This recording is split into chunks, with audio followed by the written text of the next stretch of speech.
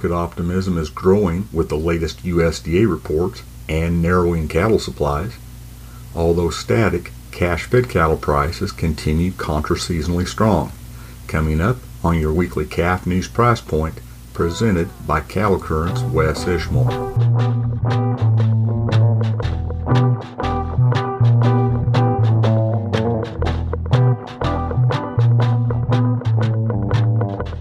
Hello and welcome to your weekly Calf News Price Point for July 27th, sponsored by Calf News. I'm Wes Ishmael. Tighter cattle supplies combined with continued strong beef demand leads to expectations for modestly higher prices for the remainder of this year and beyond, says Darrell Peel, Extension Livestock Marketing Specialist at Oklahoma State University, in his weekly market comments that came out Monday. He explains fourth quarter prices for calves, feeder cattle, and fed cattle are currently projected to average 8 to 12% more year over year. However, he adds profitability will be tempered by higher input costs, including sharply higher prices for feed grains and supplements.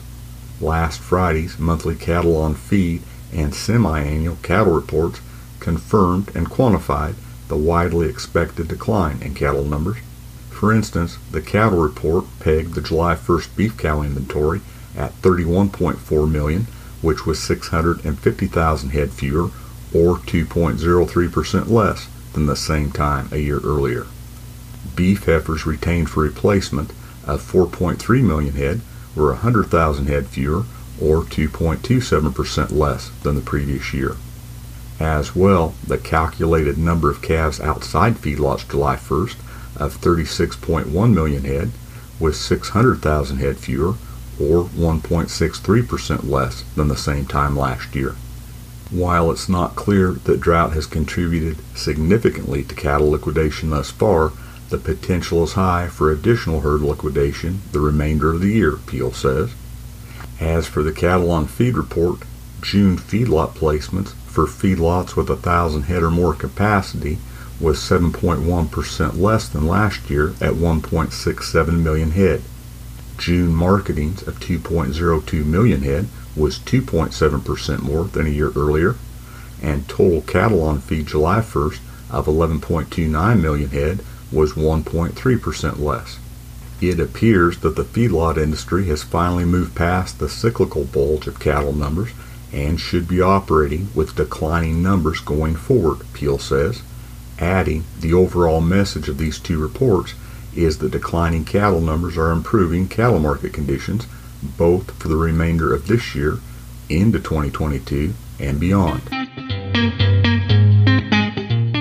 As mentioned at the outset, this week's price point comes to you courtesy of Calf News. Since 1964, Calf News has provided in-depth coverage of industry events and issues, along with market insight, management advice, and a celebration of cattle business people. Be sure to check out the latest issue at calfnews.net. It includes everything from a look at consumer beef perceptions to a look at the innovative beef marketing group, as well as a dive into Greeley Hatworks. Cash calf and feeder cattle traded uneven last week from $1 lower to $3 a hundredweight higher, according to the Agricultural Marketing Service. Based on regional data, prices were higher in the North Central, a touch lower in the South Central, and mainly steady to higher in the Southeast. AMS reporters say there's only moderate demand at best for calves weaned less than 45 days and without a vaccination program. Feeder cattle futures closed an average of $4.86 higher week to week on Monday, from $4.10 to $5.77 higher. The CME feeder cattle index was $3.12 higher week to week on Friday at $153.85. Support included expectations of the aforementioned reports catching up to recent futures optimism, as well as stable to softer corn futures. Those corn futures closed an average of 5.5 cents lower through the new crop contracts week to week on Monday. According to Andrew P. Griffith, agricultural economist at the University of Tennessee, in his weekly market comments, the feeder cattle market is moving into a time period in which prices are seasonally strong. Producers will be looking to market yearling cattle to feedlots over the next couple of months in order to capitalize on the seasonal price pattern. He adds that feedlots will be willing buyers as long as deferred live cattle futures prices remain elevated and feed prices remain in check. However, he cautions it's critical for producers to understand the current market and what is being incentivized. Currently, Griffith says demand is stronger for heavier cattle to place than light ones because of the higher feed costs. In his market comments last week, Peel explained, feeder cattle markets respond to increased feed costs by reducing the price premium of lightweight feeders. This represents a reduction in the price rollback or price slide for feeder cattle as weight increases, Peel says. He explains the result is to increase the value of gain for stocker production and thereby encourage cattle to achieve more weight prior to placement in the feedlot. More emphasis on stocker production also slows down the movement of cattle into the feedlot and reduces feed demand by spreading out feeder cattle over more time. Negotiated cash-fed cattle prices ended up lower last week, $1 lower in the Southern Plains on a live basis at $119 a hundredweight, steady to $5 lower in Nebraska at $120 to $123, and $1 to $5 lower in the Western Corn Belt at $120 to $124.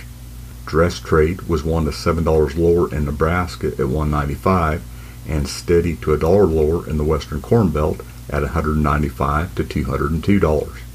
Also last week, the 5 area direct average fed steer price was $120.77 a hundredweight on a live basis, which was $2.05 less than the previous week.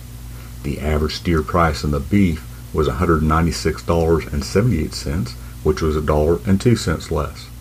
The finished cattle market is maintaining its contra-seasonal price strength as prices are trading in the range where they spent most of the spring, Griffith says, pointing out cattle entering the feedlot the next several weeks will likely come off feed in January or early February. With the February live cattle contract on Friday near $137 and about $16 more than the current market, Griffith explains, the live cattle futures contracts are pushing feeder cattle prices higher as feedlots compete for summer yearlings. He adds that these prices may or may not be realized, but action is warranted to lock in profits. Estimated total cattle slaughter last week was 652,000 head, which was 1,000 head fewer than the previous week.